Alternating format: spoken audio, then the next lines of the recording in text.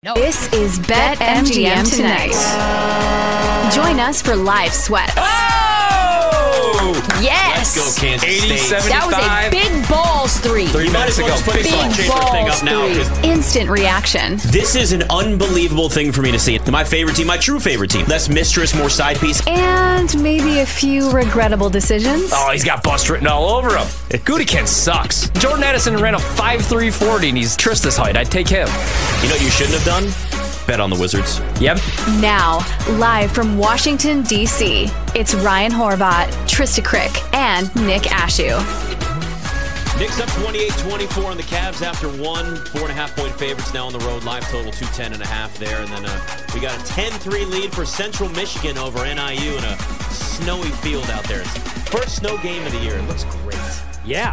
I mean, not a whole lot of scoring going on in this one. Nope. Buffalo-Toledo, the complete opposite. Buffalo down 14-7. And there's still 10 minutes to go in the first quarter, so a lot of scoring in that one. I bet the under. Not a great move. Well, there's still time. Even in the snow. It's very, very early. A World Series right. first pitch in a couple of minutes here, too, so we'll have keep an eye on that as things go on. We bring on Dan Favale, covers the NBA for Bleacher Report, Hardwood Knocks as well. I feel like we've sat here, Dan, and we've waited and we've waited and we've waited, and finally we get this almost like anticlimactic overnight trade announcement from, Woj and everything, and we're finally James Harden goes off to the Clippers. And let's just look big picture right now at where both of the teams are, and the Sixers and the Clippers. This, to me, in my mind, and I want to see what you feel about this, I feel like the Clippers, it's based more on, or the Sixers, it's based more on the offseason with the cap space and the draft picks and moving forward.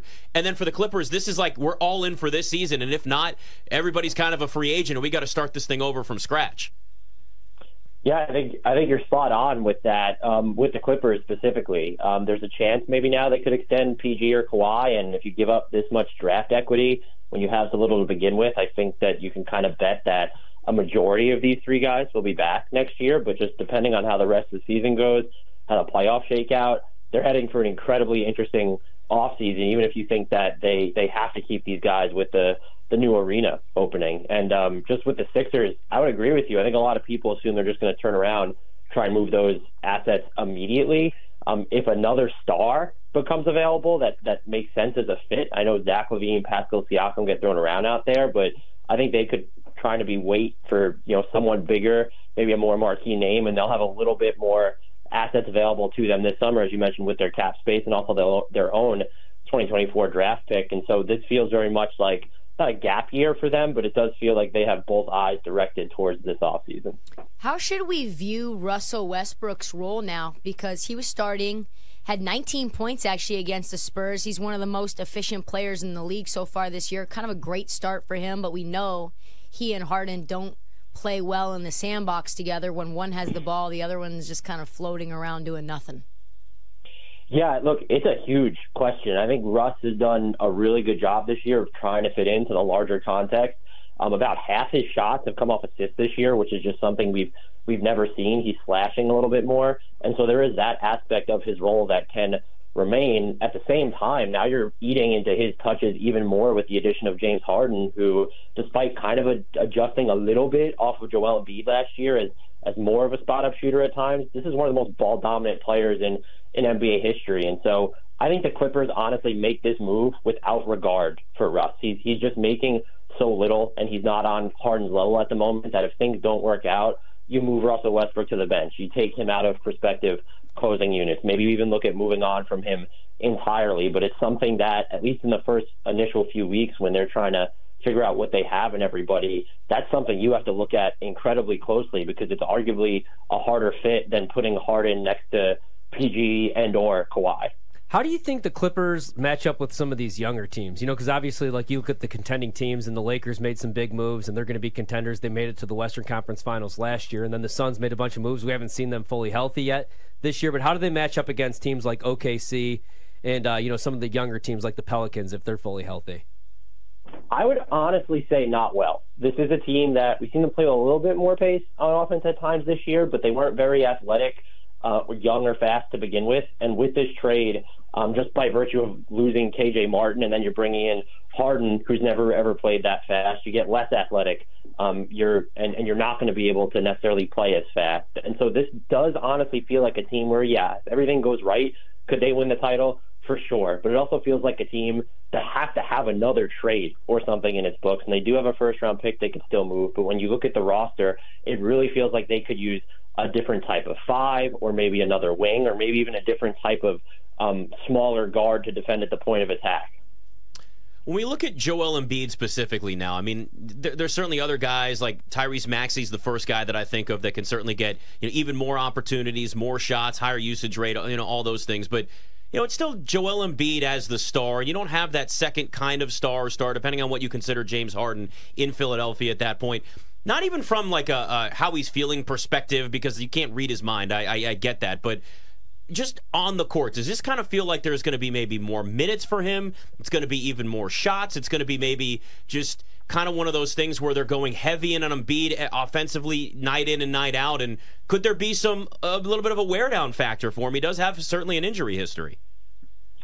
Yeah, look, I think this trade, the timing behind it felt like a vote of confidence in Tyrese Maxey more than anything else. But at the same time, to your point about Embiid's injury history, he's coming off consecutive seasons in which he logged more than 2,200 minutes.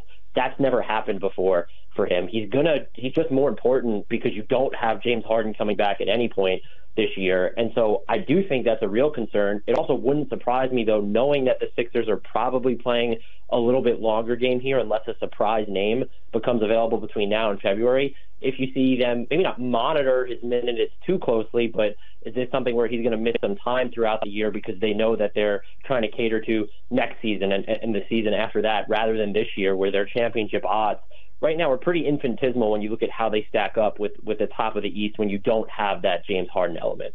What are you seeing from the Sixers? Because I wasn't exactly high on their offseason moves, but man, Nick Nurse has Tobias Harris playing really well. Kelly Oubre, even though he averaged 20 points a game for Charlotte, it feels like he's playing in a lot more control, very consistent. I actually really like the Sixers team. Yeah, they've been surprising, and I think the biggest thing that I've been noticing, some of the supporting cast has been a lot better than I expected. The defense they've gotten from Jaden Springer during his minutes, DeAnthony Melton is just defending like gangbusters once again. The biggest thing, as I mentioned before, is just Tyrese Maxey, where it's his shooting splits are clearly unsustainable, but the types of shots he's taking. This is someone who has more directionality now with the ball in his hands, and it looks like he's really made the stride as a passer. And so when you look at what him and Joel Embiid can do together, and then what he's able to do independent of Joel Embiid, lead some of these faster units where you see him with Kelly Oubre and DeAnthony Melton and Paul Reed, and now you might get to add KJ Martin into some of that fold. I think it's given their offense some variance that it has not had in quite some time. And if this is a leap that Tyrese Maxey is making, I still wouldn't claim the Sixers are, likely championship contenders, but they certainly would be capable of nabbing a top four, maybe even top three seed in the East. Yeah, that's what I wanted to ask you because, it's obviously early. We're 3 games in, but Boston and Milwaukee, and then you got, younger teams, Indianapolis, maybe Orlando. Who else can compete in the East other than Boston and Milwaukee, or is it just those 2 teams? The third team I'm looking at, it's just so early, so maybe another team comes out of the woodwork, but this team is not even at full strength just yet. The Cleveland Cavaliers, I really think that when they have everybody available and just based off some of the flickers and flashes we've seen offensively from Evan Mobley to start, and even that, most of that game, I think it was against the Pacers where he had 30-plus points, the offensive armory is really coming together. And so if you're able to kind of run him in different lineups where he is the primary big without Jared Allen and it doesn't kill your rebounding and you can stagger him from some of the other guards to help sort of juice up your offense. And the other thing that team is doing is they're playing a lot faster. They're getting out in transition more this year. And so that was some of their biggest issues is what could they get from Evan Mobley on offense? Could they play with a different type of pace? And then Max Strus comes in and really helps improve their spacing and shooting. And so when all's said and done, it would not shock me if we're kind of looking back and the Cavs have the second or even the best regular season record in the East and maybe even emerge as a more complete contender than a team like Milwaukee where they have their big defensive questions right now. Talking to Dan Favale, BetMGM tonight. What about a team in the East that you see having a serious step back this year? Any regression? I don't know if it'll count as serious regression, but Toronto, I have really no idea what's going on right there. The offense looks looks awful, especially in the half court. They lost shooting, didn't really replace it. And I think we've seen big struggles there, especially with the pecking order. They really want to feature Scotty Barnes. It's come at the expense of Pascal Siakam. We mentioned all the Clippers free agents. The Raptors have a ton of guys entering free agency with OG Anunoby, GTJ, and Siakam himself. That feels like a team along with the Bulls that could maybe blow it up mid-year. And then there's just, in terms of regression, what do the Heat look like after the offseason they have? They have not had a great start. And so as they get healthier, as we get into the middle of the year, is this a team that really can flip a switch and be the team that, has made these conference finals and finals runs, or are they a team that really needs to seek out a bigger type trade? One of the teams that's been absolutely awful, Dan, has been the Memphis Grizzlies. Obviously, a lot of that has to do with injuries. How do they get better? Because this roster might be one of the worst in the NBA. I think at this point, without having Steven Adams, who was such a good screener for them and someone who could crash the offensive glass, you're just really trying to bide your time until John Morant gets back, because you put so much offensively now on the shoulders of Desmond Bane and Jared Jackson Jr. You find yourself more reliant on Marcus Smart as a shot maker, who's actually shot the ball pretty well to start the year, and you're trying to find just contributions from guys like, can we get this from Xavier Tillman? Can Zaire Williams kind of make a turn this year?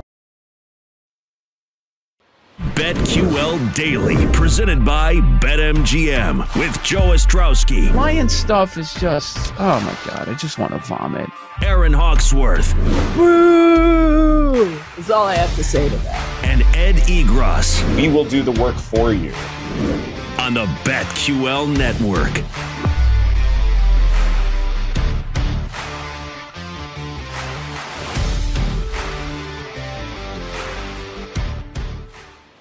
Baseball is winning on the BetQL Network with Bet for the Cycle featuring Cody Decker. Cody Decker, former professional baseball player, turned professional smartass on the radio. And handicapper Rob Brown. Couldn't hit a baseball off a high school pitcher. That's why I played soccer. Double plays, props, and parlays. Not only Blue Jays run line here, Cody, I might tease it up to an alternate run line of -2.5. Join. They're going to be worse without him. I want to make that clear. But they will maybe be able to play Davion Mitchell a little bit more, and so could they be a little bit more aggressive on defense than they normally are with De'Aaron Fox? And so this is a team where their half-court offense maybe suffers a little bit because of De'Aaron Fox's from-scratch shot making and his passing, but as long as Sabonis is going to stay healthy, they have enough shooting around him that they can really still just run out, even off misses or makes, and they can catch defenses off guard.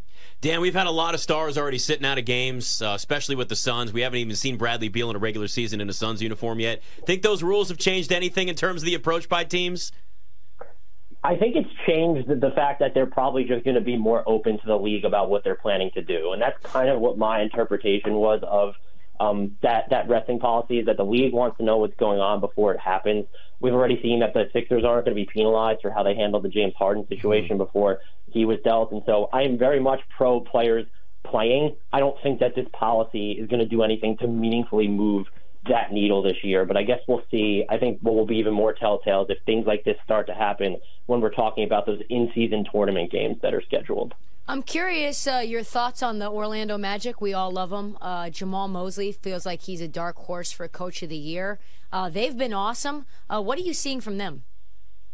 I think that they've gotten a lot of good strides from some of their younger guys. Franz Wagner looks great once again. I think Cole Anthony's been really good for them as well. The way that they're able to defend, and I think this flew under the radar last year, is that they had like a top 6 defense for most of the season when you broke down their record, and someone like Jalen Suggs made a massive stride, and it was kind of lost in some of his offensive splits. He's just utter anarchy on the court. Sometimes it can be bad. We saw the good and the bad against the Lakers the other night, but they're a team that I think is starting to figure out their identity to be this consistent defensive force, and I think the bigger question here moving forward is going to be, what does the half-court offense look like long-term? And Paolo Banchero has not even gotten going yet. And this is still a team that looks like it could contend for a playoff spot in the East. And so if he's going to, as we all assume, just kind of settle into maybe where he was last year, perhaps a little bit better on the offensive end to make more of his shots, that just becomes a team where I thought they would be in play-in territory, but they would be them and the Pacers. You kind of look at what they've done early, and it's like, oof, wouldn't be too surprising if they were able to steal a top 6 spot. All right, Dan, got about 45 seconds or so here. What are your thoughts on what we've seen from Wemby so far? Every time I watch him, I just come away absolutely floored. There's just nothing it feels like he literally can't do, and he just isn't even polished on the offensive end yet. So once he has sort of his self-creation down, it just might be curtains. This is a generational type talent in so many different ways. It really is incredible just watching somebody that's built the way that he is, move the way that he is. He really does look like, well, an alien, the extraterrestrial. He's dressed like Slender Man right now. He just walked into the arena. Oh, that was, if you haven't seen the video yet, Dan, he's walking into the arena dressed like Slender Man. Might bet his blocks, actually, for the first time. He fits it, and it's actually kind of creepy looking, I'm not going to lie. Dan Favale, Bleacher Report. Great to talk to you again, man. No problem. Thank you guys for having me. Take care. Yeah, that video of Wemby is that's scary. Yeah, it's kind of alarming. I just found his blocks. Remember when they were priced 2.5 juice? Now 2.5 plus 200. This might be the night. Oh, it's been one every night. Maybe, just maybe. Halloween. You gonna dabble in it? No. You know what? Maybe. Right now the Knicks looking good. That's a good thing. The under. We got about 1 point of value. Yeah. All right, Mr. Robinson needs some more rebounds. We start week 9 of the NFL Power Rankings next. BetMGM tonight.